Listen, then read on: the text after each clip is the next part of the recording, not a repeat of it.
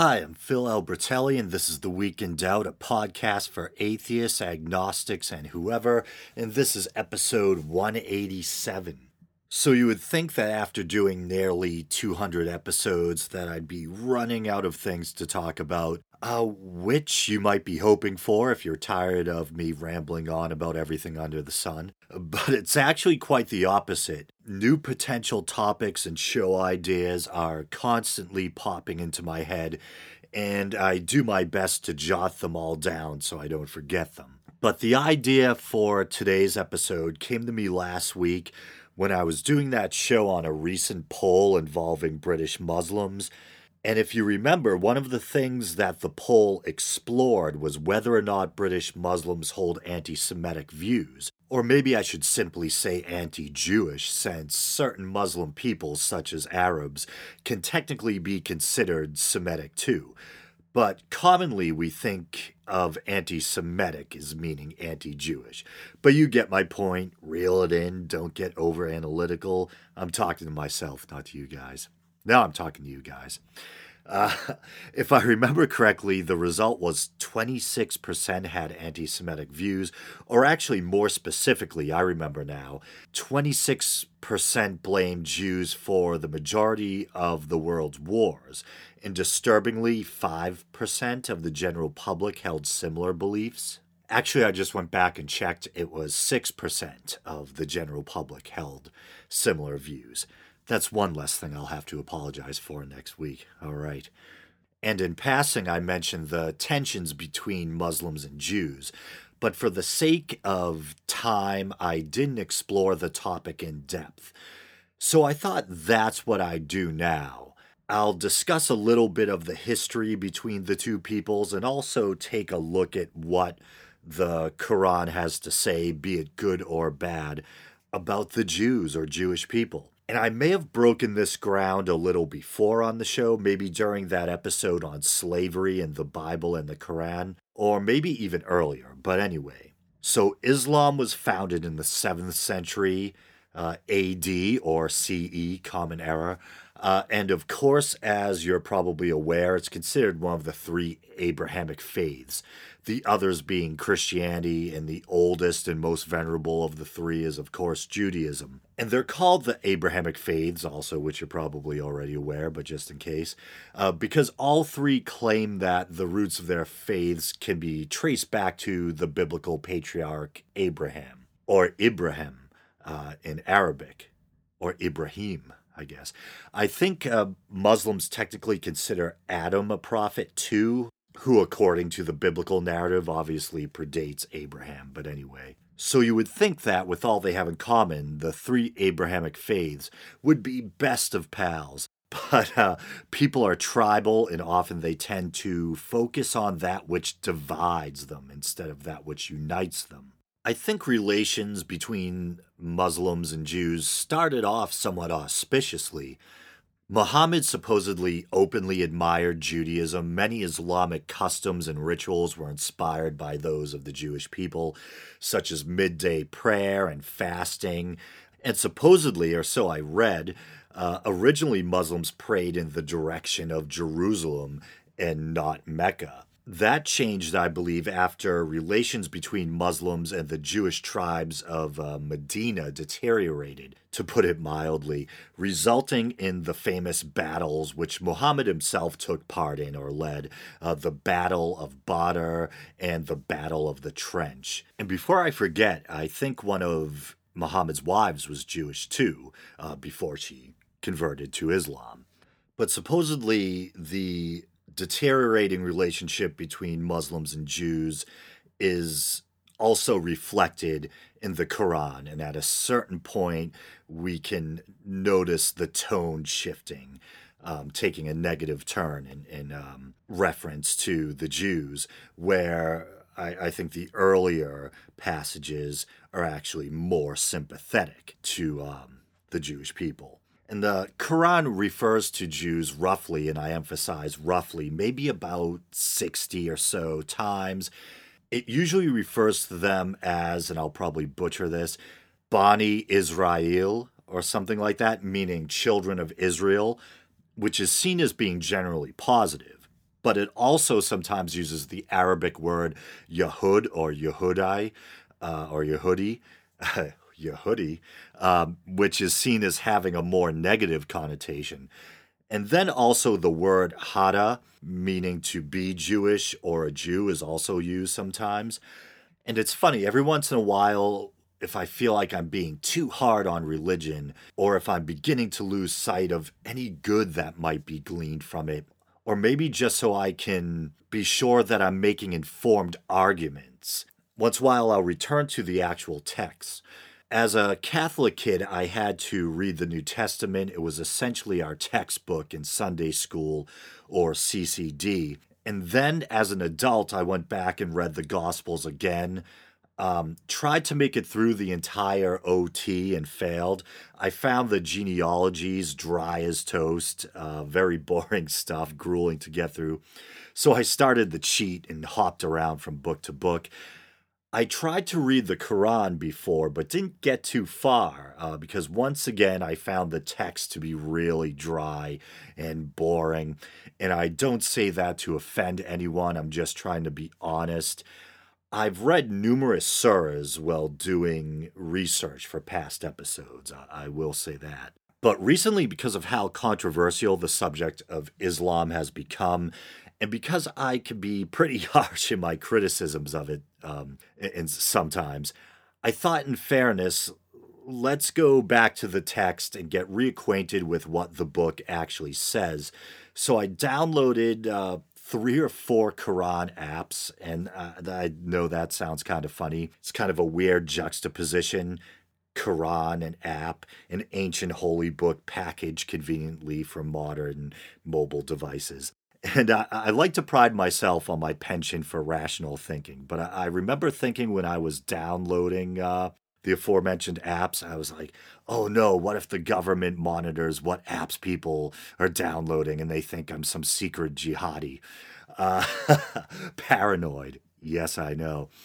All they would probably have to do is just look at my past videos and they'd be like, just another godless atheist. So I tried to read the Quran again, and man, once again, I found it dry as toast.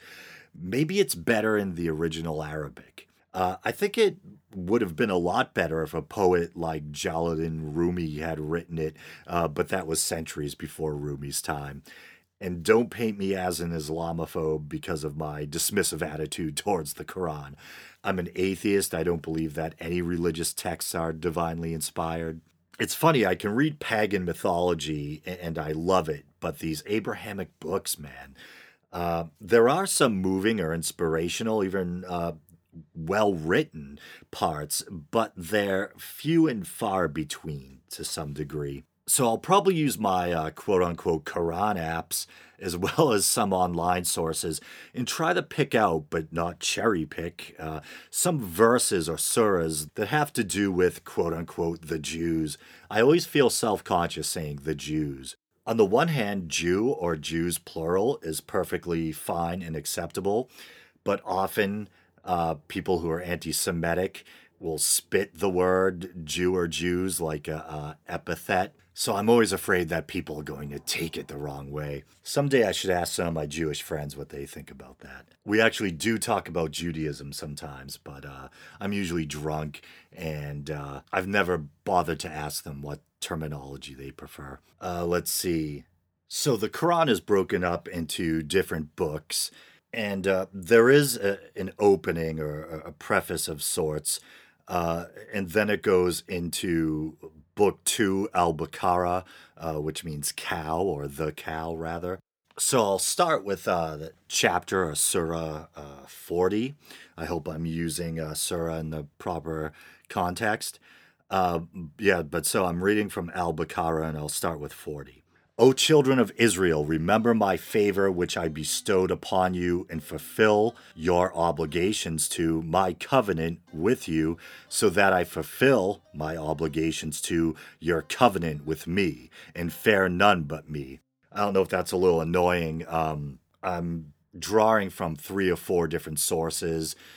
Some of them have explanatory text in parentheses. Some don't. Some the wording's a little different than the others, etc. But already we see here in the Quran we have Allah addressing the Jews as children of Israel. And so it starts off with these rather benign verses. And here's 47. O children of Israel, remember my favor which I bestowed upon you, and that I preferred you to the Alamin, mankind and jinns, it says in parentheses, of your time period in the past. And I think in other versions I read, it doesn't make reference to mankind and jinns. I think one I read, it says something about how Allah preferred the Jews to all other nations or worlds or something to that effect. And here's 48. And fear a day of judgment when a person shall not avail another, nor will intercession be accepted from him, nor will compensation be taken from him, nor will they be helped. And this is interesting. These next few verses are basically retelling bits of the Exodus story. And so it really is interesting just how much in common the three Abrahamic faiths do have, and how much they utilize the same stories. And so 49 says, and remember when we delivered you from, it looks like Pharaoh's, but then in parentheses, Pharaoh, from Pharaoh's people who were afflicting you with a horrible torment, killing your sons and sparing your women, and therein was a mighty trial from your Lord. And remember when we separated the sea for you and saved you and drowned Pharaoh's people while you were looking at them when the sea water covered them. And remember when we appointed for Musa, that would be Moses, 40 nights, and in his absence you took the calf for worship, and you were Zalamun, polytheists, and wrongdoers, etc. Then after that we forgave you so that you might be grateful. And remember when we gave Moses, the scripture, the Torah, and the criterion of right and wrong, so that you may be guided aright. And remember when Moses said to his people, O my people, verily you have wronged yourselves by worshiping the calf. So turn in repentance to your Creator and kill yourselves. The innocent kill the wrongdoers among you. That will be better for you with your Lord. Then he accepted your repentance. Truly, he is the one who accepts repentance, the most merciful. And I think there were a couple of times where I found these verses in the Quran while doing research for this episode, where we find God demanding this kind of barbaric behavior, and then it's kind of punctuated by how merciful God is. And here's 61. And remember when you said, O Moses, we cannot endure one kind of food, so invoke your Lord for us to bring forth for us what the earth grows, its herbs, its cucumbers. Oh, and I think the reason why I bookmarked this specific one, I think when I was reading up on the topic of anti-Semitism and Islam, this, I think, was one of the surahs that some have used to justify their anti-Semitism. But anyway, I'll continue. Would you exchange that which is better for that which is lower? Go you down to any town and you shall find what you want. And they were covered with humiliation and misery, and they drew on themselves the wrath of Allah. That was because they used to disbelieve the ayat, proofs, evidences plural. I'm beginning to accept that the word evidences plural is real. It still sounds weird to me. Verses, lessons, signs, revelations, etc. of Allah, and killed the prophets wrongfully. That was because they disobeyed and used to transgress the bounds in their disobedience to Allah, i.e. commit crimes and sins. So I guess some see that particular surah as kind of painting the Jews as sinful or invoking the wrath of Allah. Then it continues on to 262. Surely those who believe and those who are Jews, and the Christians, and the Sabians, whoever believes in Allah, and the last day and does good, they shall have their reward from their Lord, and there is no fear for them, nor shall they grieve. So, I believe in intellectual honesty, and I'm just trying to let the evidence and the text kind of speak for themselves.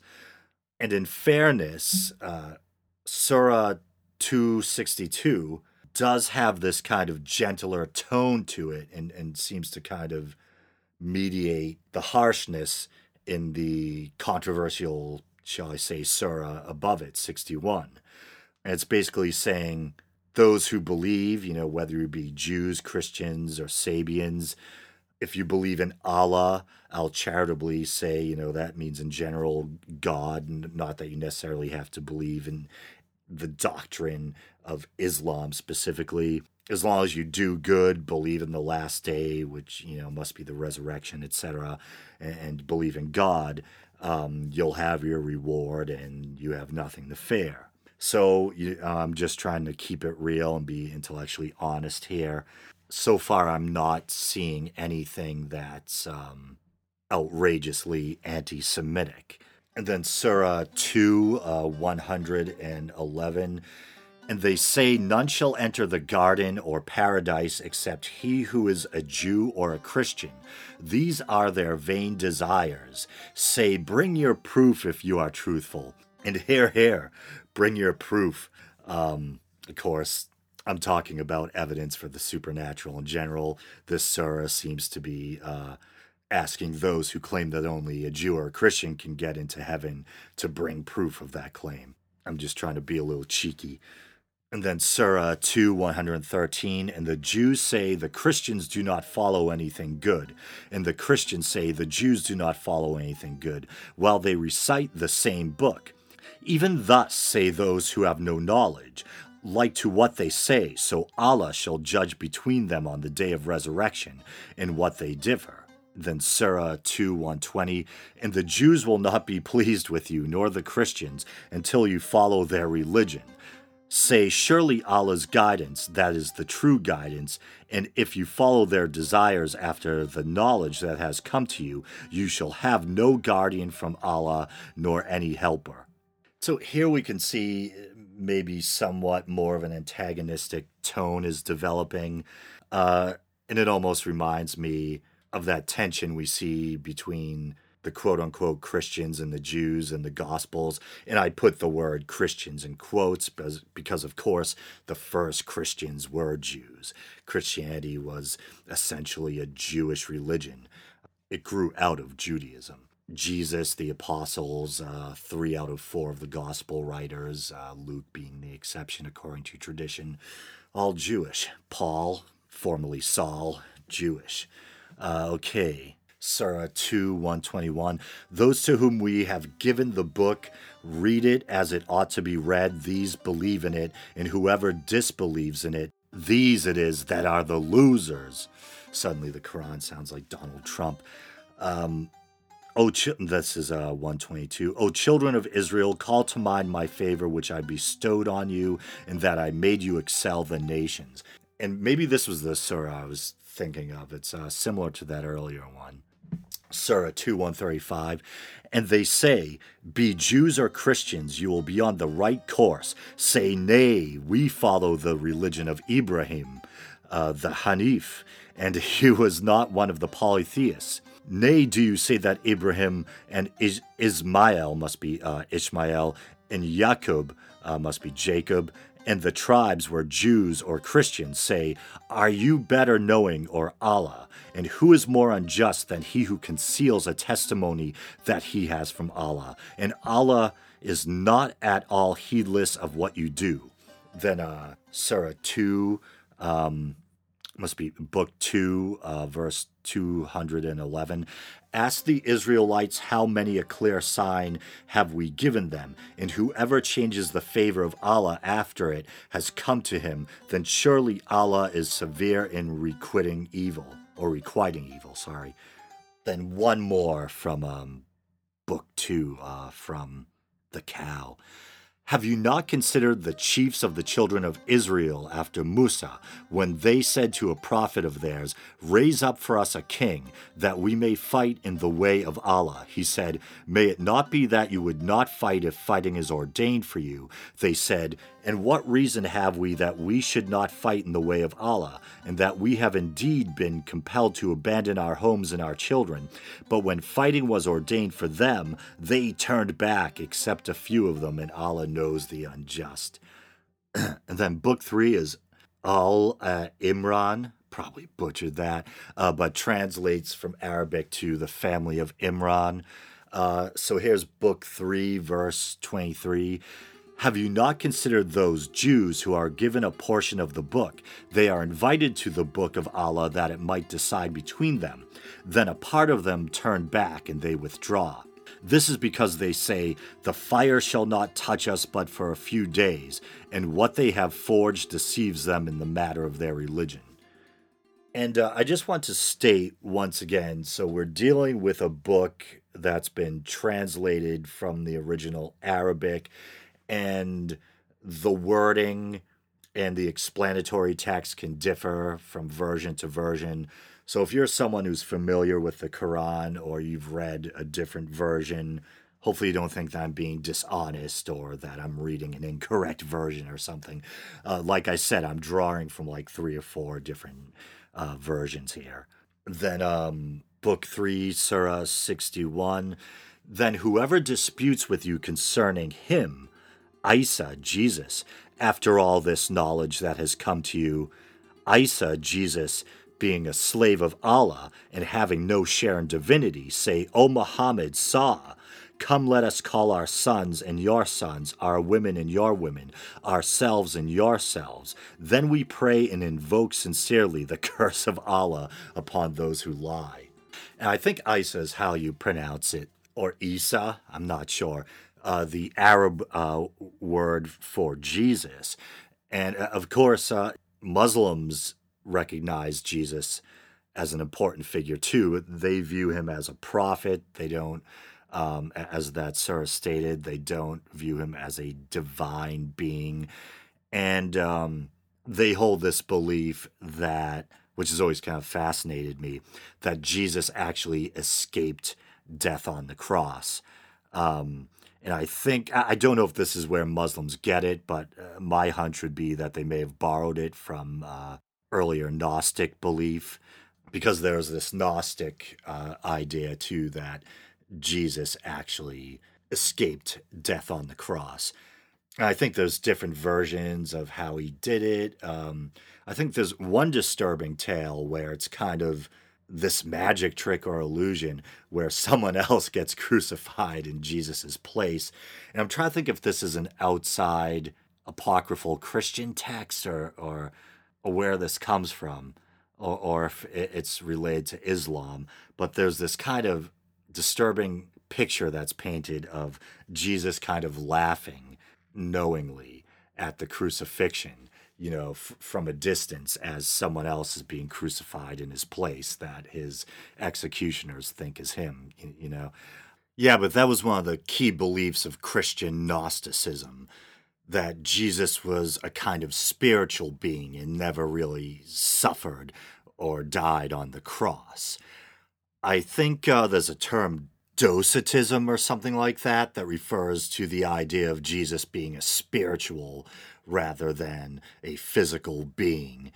And of course, you can probably imagine how mainstream Christians throughout the centuries found and probably still find this idea of Jesus not suffering or dying on the cross rather disturbing, possibly even offensive, since it's the passion. Jesus is suffering his death on the cross, which supposedly ransomed mankind from the grip of original sin, so to speak. It gets kind of confusing or convoluted. There's something known as the ransom theory of atonement. And I think, depending on who you ask, some say the ransom was paid to the devil, sometimes death itself, sometimes God the Father. But the agreed on point being that it was Adam and Eve, disobeying God and eating the wrong kind of produce that got us all in the shit, so to speak. And Christ's death was the price for salvation. And then 62, this is right on the heels of that last one. Verily, this is the true narrative about the story of Isa, Jesus, or I don't know if it's, I'm going to say Isa, and La ilaha illallah. Okay. None has the right to be worshipped but Allah, the one and the only true God, who is neither a wife nor a son. And that's sure to offend Christians too. And indeed, Allah is the Almighty, the All-Wise. So here they're really trying to emphasize the point that Jesus, as important as he is not divine. He is not the Son of God. And of course, that's diametrically opposed to Christian theology. At the heart of Christianity for most people is the idea that Jesus is divine and that he is the Son of God. But then, of course, we have the mystery of the Trinity. I'll try not to go off on a tangent about the Council of Nicaea. There's a Greek term, was it homoousios or something like that, of the same substance as God, the Son and the Father are of the same substance or something like that. 63, and if they turn away and do not accept these true proofs and evidences. Remember, the first time I heard the word evidence used plural like that was while watching a Dan Barker debate. Evidences, okay. I still can't get used to it. Then surely Allah is all aware of those who do mischief. Don't do mischief. Then 64, say, O people of the scriptures, Jews and Christians, it says in parentheses, come to a word that is just between us and you, that we worship none but Allah, and that we associate no partners with him, and that none of us shall take others as lords besides Allah. Then if they turn away, say, bear witness that we are Muslims. O people of the scripture, Jews and Christians, and I imagine other versions of this might be people of the book, which is also a common phrase we hear. Why do you dispute about Abraham, while the Torah and the Injil gospel were not revealed till after him? Have you then no sense? I think this has to do with the fact that Muslims see themselves as kind of descendants from Abraham. And according to Islamic belief, probably both theologically and physically, I think they see themselves as descendants of Abraham's son, Ishmael, if I remember correctly. And they're kind of saying, don't bother disputing with us or, trying to bring up the Torah or the Gospels, because Abraham, who is, the father of all our faiths or whatever, existed before your holy books, or something to that effect. And then 66, verily you are those who have disputed about that which you have knowledge. Why do you then dispute concerning that which you have no knowledge? It is Allah who knows and you not. And this is probably still regarding Abraham and theological differences or points of contention between the different Abrahamic faiths. Then Book 3, Surah 67, Ibrahim was not a Jew nor a Christian, but he was an upright man, a Muslim, and he was not one of the polytheists. Then 393, all food was lawful to the children of Israel except that which Israel had forbidden to himself, because the Torah was revealed. Say, bring then the Torah and read it if you are truthful. And so it's kind of offering a challenge there. Then Book 4 is An-Nisa, which means the woman, or the women rather. So 446, of those who are Jews, these are those who alter words from their places and say, we have heard and we disobey.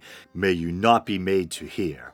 And Raina, distorting the word with their tongues and taunting about religion. And if they had said instead, we have heard and we obey, and hearkened, and unzurna, it would have been better for them and more upright, but Allah has cursed them on account of their unbelief, so they do not believe but a little. So there we see this kind of adversarial tone. Is it referring to some Jews or all Jews? I don't know. I'm sure, knowing the way that religious texts tend to be interpreted, there's probably a difference of opinion on exactly what it's saying. Then 447, O you who have been given the book, believe that which we have revealed, verifying what you have, before we alter faces. Now, I remember reading this earlier and it freaked me out. Before we alter faces, then turn them on their backs, or curse them as we curse the violators of the Sabbath, and the command of Allah shall be executed. See how they forged the lie against Allah, and this is sufficient as a manifest sin. Wherefore, for the iniquity of those who are Jews, did we disallow to them the good things which had been made lawful for them, and for their hindering many people from Allah's way.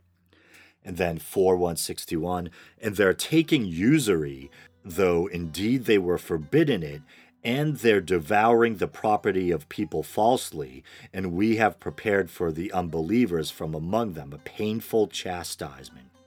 So there's a mention of usury. And of course, we start to see the ugly Jewish stereotype start to emerge. This idea of the Jew as duplicitous, as avaricious, as greedy. And we see the word usury right there. And we know that in the Middle Ages, Christians were forbidden from engaging in usury, basically charging people for borrowing money, etc. And so Jews who were outside those prohibitions or restrictions kind of filled that niche. And so it is true that Jewish people, because of their fringe status, were kind of relegated to certain professions, one of them being banking, because they weren't bound by the same restrictions regarding usury as Christians were. But here we're dealing with Muslims, so I wonder if there was a similar kind of dynamic going on in the Muslim world, where Jews were kind of relegated to, these fringe professions, and then we're kind of looked down upon for being engaged in those same professions. And then some of those same surahs I just read, I bookmarked versions of them from different sources, just so you can kind of see how much variation we might encounter when you go from source to source. And here's 44 again, from Book 4. Have you not seen those who were given a portion of the book, the Jews, purchasing the wrong path, and wish that you should go astray from the right path? Then 46. Among those who are Jews, there are some who displace words from their right places, and say, We hear your word, O Muhammad, and disobey, and hear and let you, O Muhammad, hear nothing. And Raina with a twist of their tongues and as mockery of the religion Islam. And if only they had said, We hear and obey and do make us understand, it would have been better for them and more proper, but Allah has cursed them for their disbelief, so they believe not except a few. And I don't know exactly if I'm reading this right, but there's this phrase that appears repeatedly in parentheses, to Muhammad, or O Muhammad, saw, but all capitals, SAW. I don't know if it's meant to be read as the word saw, or if it's, it's probably not. I was going to say an acronym. I have no idea. Well, I'm back through the magic of editing, and it actually is an acronym, or an abbreviation.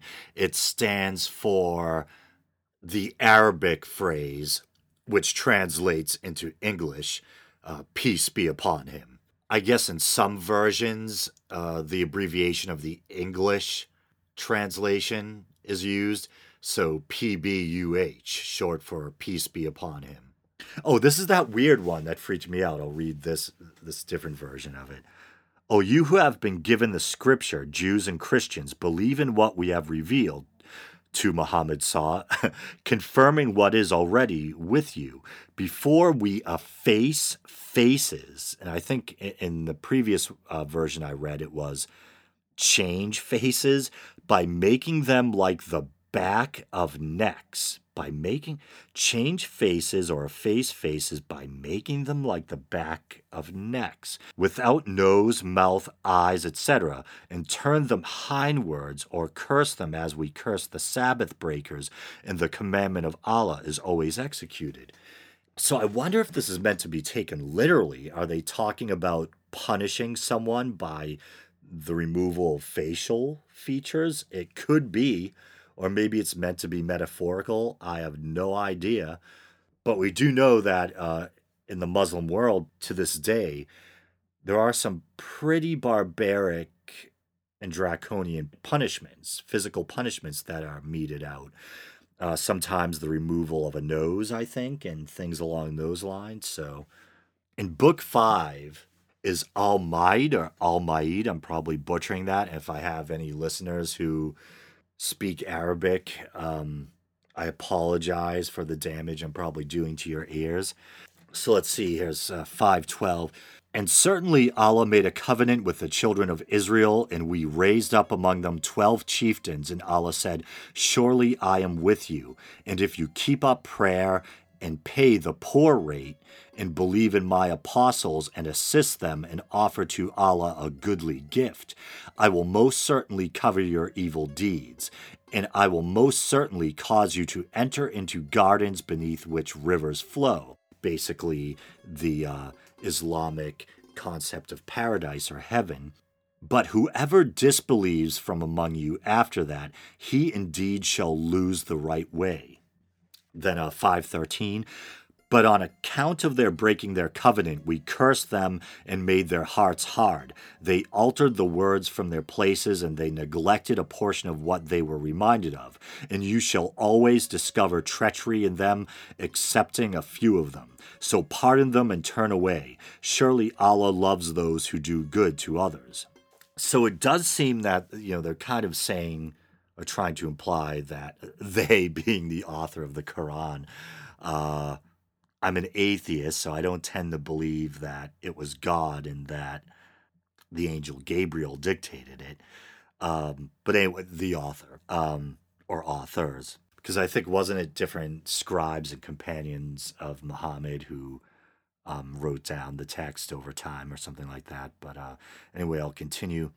And this is book 5, verse or surah 18. And the Jews and the Christians say, we are the sons of Allah and his beloved ones. Say, why does he then chastise you for your faults? Nay, you are mortals from among those whom he has created. He forgives whom he pleases and chastises whom he pleases. And Allah's is the kingdom of the heavens and the earth and what is between them. And to him is the eventual coming. So next is book 5, verse of Surah 32. And this one is really important. And I can remember, I think probably even before 9/11, I know a lot of you guys listening are probably significantly younger than me. I was already in my 20s when 9/11 happened. But for a long time, I've had an interest in world religion, etc.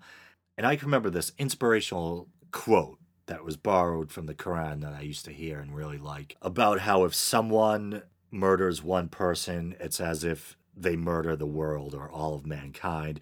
And if you save one person, it is as if you have saved all mankind. And the takeaway seemingly is this very life-affirming idea, that all life is sacred. And if you take life, it's as serious as if you had murdered all of mankind, and vice versa. And I think following 9/11, when Islam was a lot more heavily in the spotlight, when it was starting to be more heavily criticized, and of course even now it's 2016, and any of you fellow YouTube junkies like myself who tend to haunt atheist YouTube channels, you'll of course know that Islam is still incredibly controversial and is still under heavy scrutiny and subjected to some pretty harsh criticism.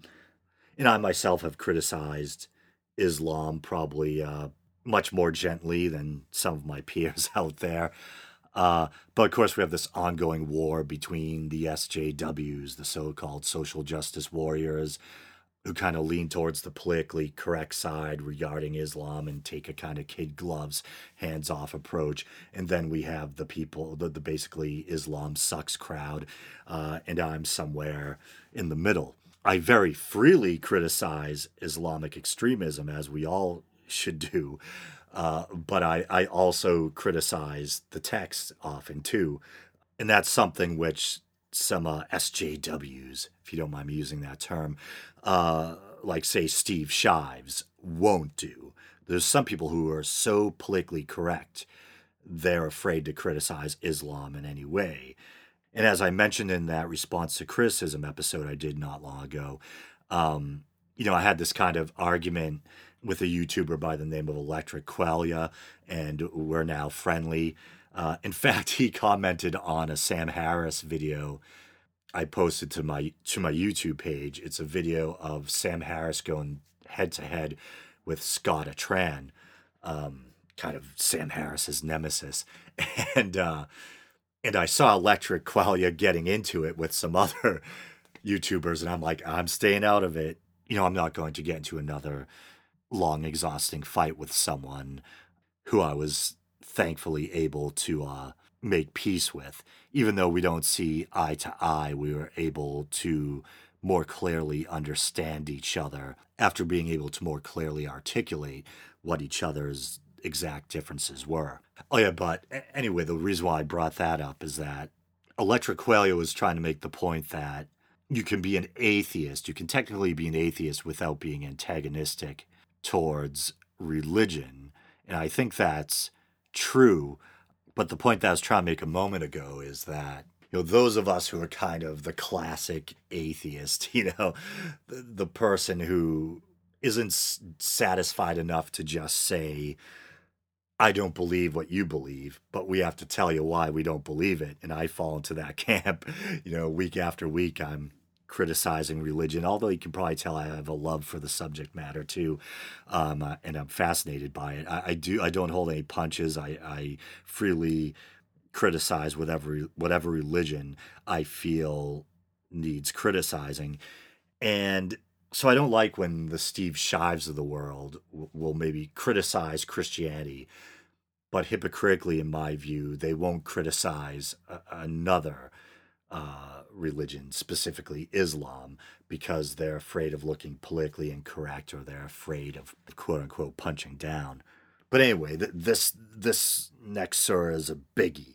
As I said, I used to find this quote very inspirational. I'm paraphrasing, it probably depends on which version you're reading.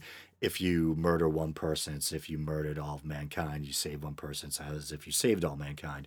But at some point after 9/11, when we were hearing a lot of criticism of Islam, I remember there's this one scholar who kind of burst the bubble on me concerning that particular surah.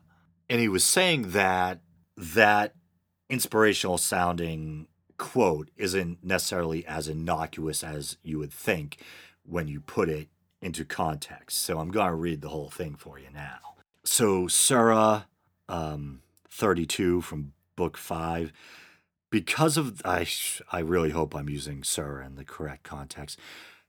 Because of what we ordained for the children of Israel, that if anyone killed a person not in retaliation of murder, and to spread mischief in the land, it would be as if he killed all mankind, and if anyone saved a life, it would be as if he saved the life of all mankind.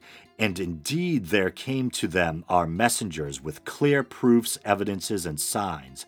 Even then, after that, many of them continued to exceed the limits by doing oppression unjustly and exceeding beyond the limits set by Allah by committing the major sins in the land. And then, oh boy, maybe when people read that quote, they should read the verse right under it. Here's 33. The recompense of those who wage war against Allah and his messenger and do mischief in the land is only that they shall be killed or crucified, or their hands and their feet be cut off on the opposite sides, or be exiled from the land. That is their disgrace in this world, and a great torment is theirs in the hereafter. And then it goes on to 34. Except for those who, having fled away and then came back as Muslims with repentance before they fall into your power, in that case, know that Allah is oft forgiving, most merciful.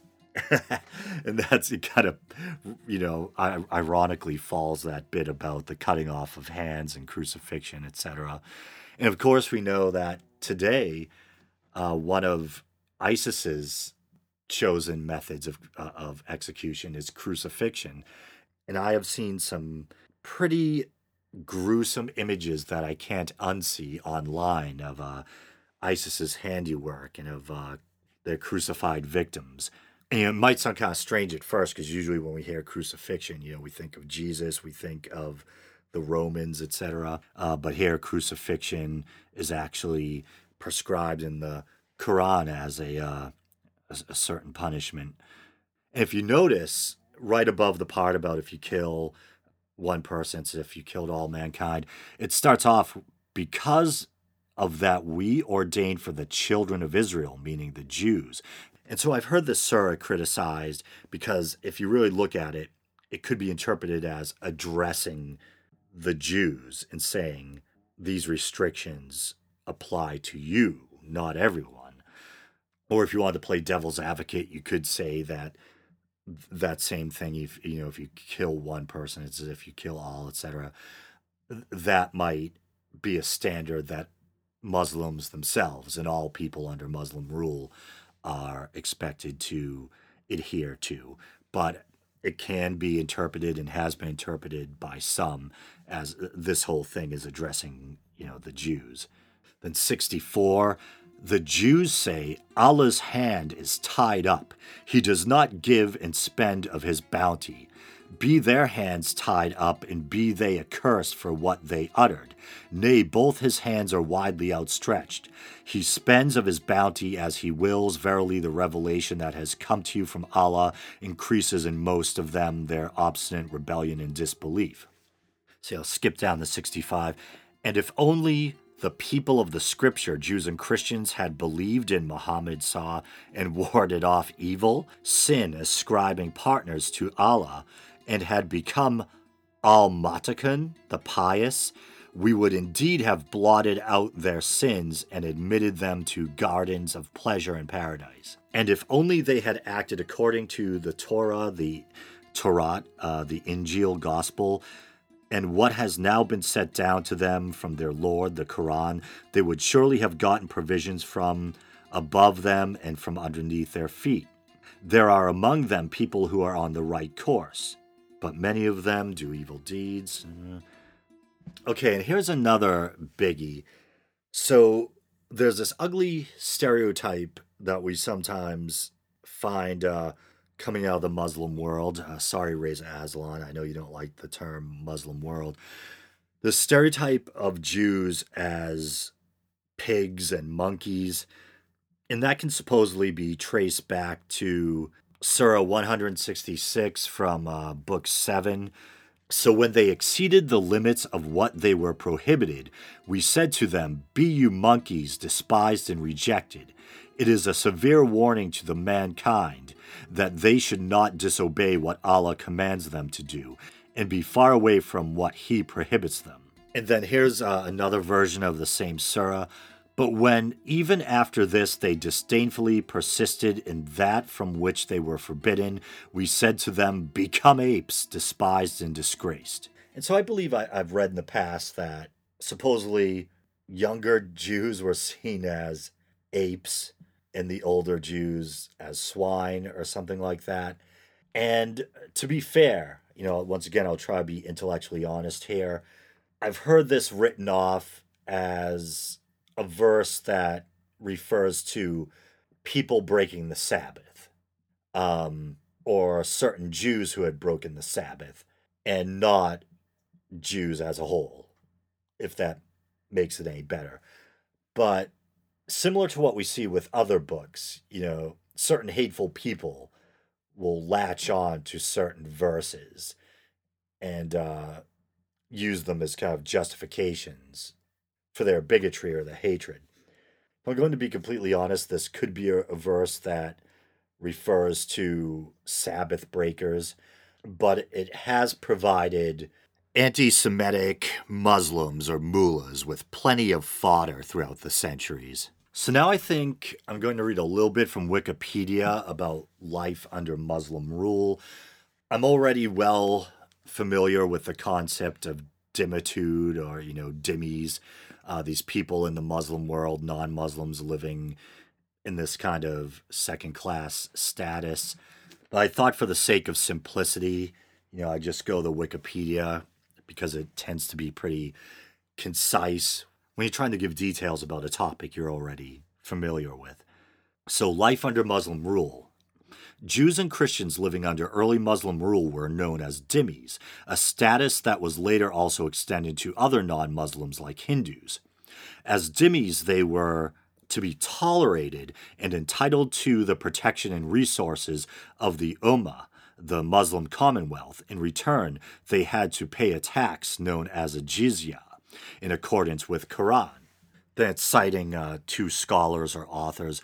Lewis and Polyakov argue that Jewish communities enjoyed toleration and limited rights as long as they accepted Muslim superiority. These rights were legally established and enforced. The restrictions on dhimmis included payment of higher taxes, at some locations being forced to wear clothing or some other insignia distinguishing them from Muslims, sometimes barred from holding public office, bearing arms, or riding a horse, disqualified as witnesses in litigation involving Muslims.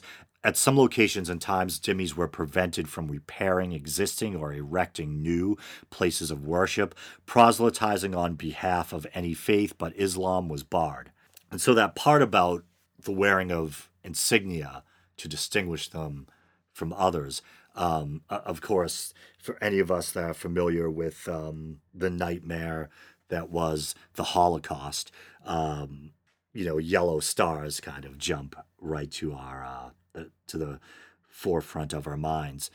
Later additions to the code included prohibitions on adopting Arab names, studying the Quran, selling alcoholic beverages. Abdul Aziz Said writes that the Islamic concept of dhimmi, when applied, allowed other cultures to flourish and prevented the general rise of anti-Semitism. Maybe, maybe not. I could kind of see an argument either way. Maybe keeping people in dhimitude kept, the proverbial pot from boiling over or whatever, and prevented a full-blown clash of cultures, maybe. But still, second-class citizenship, kind of sucky. Now it's citing Schweitzer and Perry. It says they give examples of early Muslim anti-Semitism, 9th century persecution and outbreaks of violence, 10th and 11th century anti-Semitic propaganda that made Jews out to be untrustworthy, treacherous oppressors, and exploiters of Muslims. This propaganda inspired outbreaks of violence and caused many casualties in Egypt. An 11th century Moorish poem describes Jews as a criminal people and alleges that society is nearing collapse on account of Jewish wealth and domination, their exploitation and betrayal of Muslims, that Jews worship the devil, physicians poison their patients, and Jews poison food and water as required by Judaism, and so on. And this echoes similar kind of grotesque accusations that Christians made regarding Jews in the Middle Ages, that they were poisoning wells, etc. And I wonder if the Christians borrowed their stereotypes from the Muslims or vice versa. I don't know. Jews under Muslim rule rarely faced martyrdom or exile or forced conversion, and they were fairly free to choose their residence and profession. Their freedom and economic condition varied from time to time and place to place. Forced conversions occurred mostly in the Maghreb, especially under the Almohads. Oh man, I know I'm butchering something. A militant dynasty with messianic claims, as well as in Persia, where Shia Muslims were generally less tolerant than their Sunni counterparts. Notable examples of the cases where the choice of residence was taken away from them includes confining Jews to walled quarters, mullahs, in Morocco beginning from the 15th century and especially since the early 19th century. And perhaps on a lighter or more upbeat note, it discusses how Jews fared under Muslim rule in Egypt and Iraq.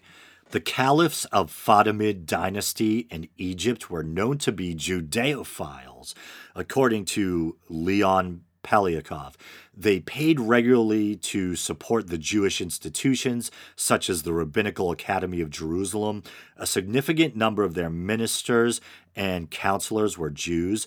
The Abbasids, too, similarly, were respectful and tolerant towards the Jews under their rule. Benjamin of Tudela, a famous 12th century Jewish explorer, described the Caliph al-Abbasi or al-Abbasi as a great king and kind unto Israel.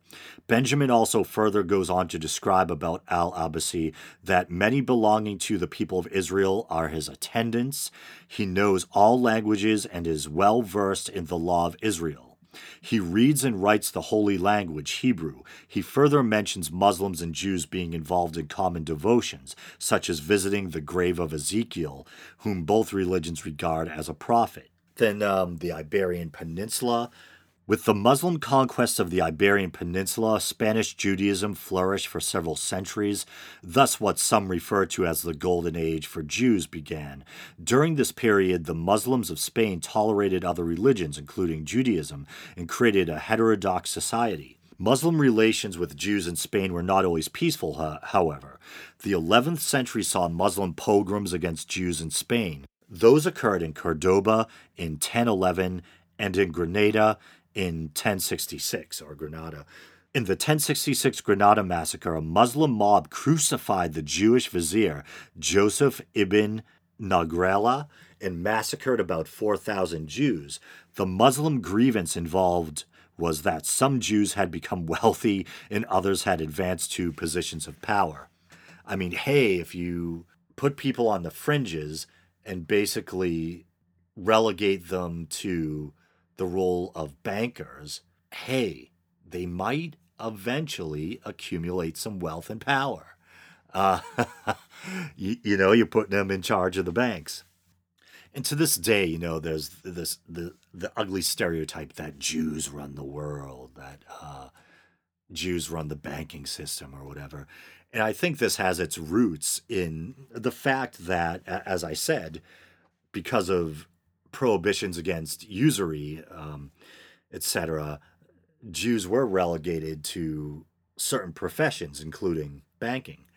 But that doesn't mean that they're out to take over the world or that they control everything behind the scenes, That goes into the Almohad dynasty, which overthrew the dynasty that ran Spain during the early Muslim era, offered Christians and Jews the choice of conversion or expulsion. In 1165, one of their rulers ordered that all Jews in the country convert on pain of death, forcing the Jewish rabbi, theologian, philosopher, and physician Maimonides to feign conversion to Islam before fleeing the country. In Egypt, Maimonides resumed practicing Judaism openly, only to be accused of apostasy. He was saved from death by Saladin's chief administrator, who held that conversion under coercion is invalid.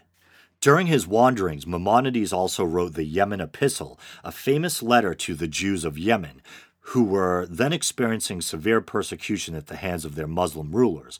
In it, Maimonides describes his assessment of the treatment of the Jews at the hands of Muslims. On account of our sins, God has cast us into the midst of this people, the nation of Ishmael, that is Muslims, who persecute us severely and who devise ways to harm us and to debase us.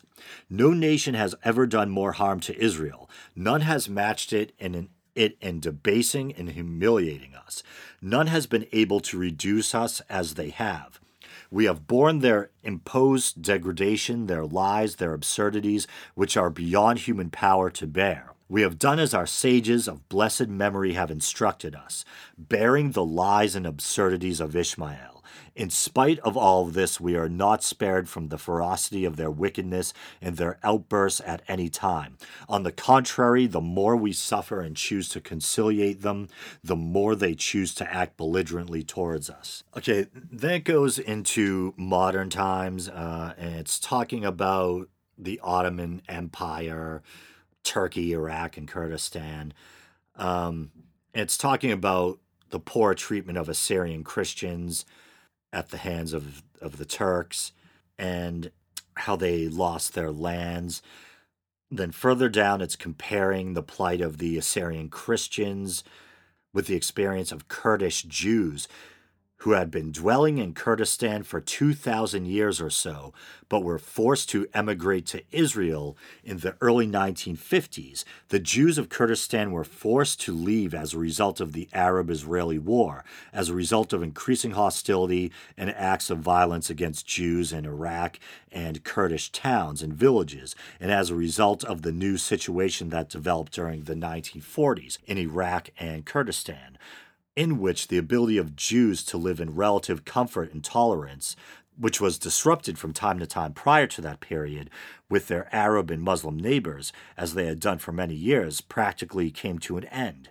And this is kind of timely. It goes into the 21st century, and it's talking about France being the home to Europe's largest population of Muslims, about 6 million. It's about how it's also the home of the continent's largest community of Jews, about 600,000. In 2000, Muslims attacked synagogues in retaliation for damage done to their Muslim brethren in the Palestinian territories. Many Jews protested. The acts were declared Muslim antisemitism. By 2007, however, attacks were much less severe, and an all-clear was perceived. However, during the 2008-2009 Gaza war, tensions between the two communities increased, and there were several dozen reported instances of violence such as arson and assaults. French Jewish leaders complained of a diffuse kind of anti-Semitism becoming entrenched in the Muslim community. Well, Muslim leaders responded that the issues were political rather than religious and that Muslim anger is not against Jews, it's against Israel. Then why were they attacking French Jews? Then I gotta tell you, ain't learning fun. If you read enough, you always end up learning something new that makes your jaw drop. Henry Ford, yes, that Henry Ford, wrote an anti-Semitic treatise entitled The International Jew. Oh, wait, then there's something right before that. Yeah, that's talking about how in 2012, the Palestinian Authority Grand Mufti of Jerusalem, Mohammed Ahmad Hussein, cited hadiths calling for the killing of all Jews. In Egypt, Dar al-Fadila, I think it is, published a translation of Henry Ford's anti-Semitic treatise, The International Jew, complete with distinctly anti-Semitic imagery on the cover. In 2014, the Anti-Defamation League published a global survey of worldwide anti-Semitic attitudes, reporting that in the Middle East, 74% of adults agreed with a majority of the survey's 11 anti-Semitic propositions, including that Jews have too much power in international financial markets and that Jews are responsible for most of the world's wars. And that's that same question we found in that recent poll, which focused on British Muslims.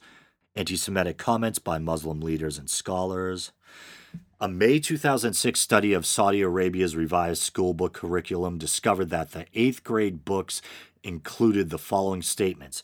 There are the people of the Sabbath whose young people God turned into apes and whose old people God turned into swine to punish them. Yeah, that's what I was saying earlier. As cited in Ibn Abbas, the apes are Jews, the keepers of the Sabbath, while the swine are the Christian infidels of the communion of Jesus. Some of the people of the Sabbath were punished by being turned into apes and swine. Some of them were made to worship the devil and not God through consecration, sacrifice, prayer, appeals for help, and other types of worship. Some of the Jews worship the devil. That makes little sense. In a lot of ways. Some of them were made to worship the devil and not God through consecration, sacrifice, prayer, appeals for help, and other types of worship. Bizarre. Then underneath it says, Saudi textbooks for ninth graders teach that, and quotes, the annihilation of the Jewish people is imperative. And this is the Saudis who are supposed to be our allies.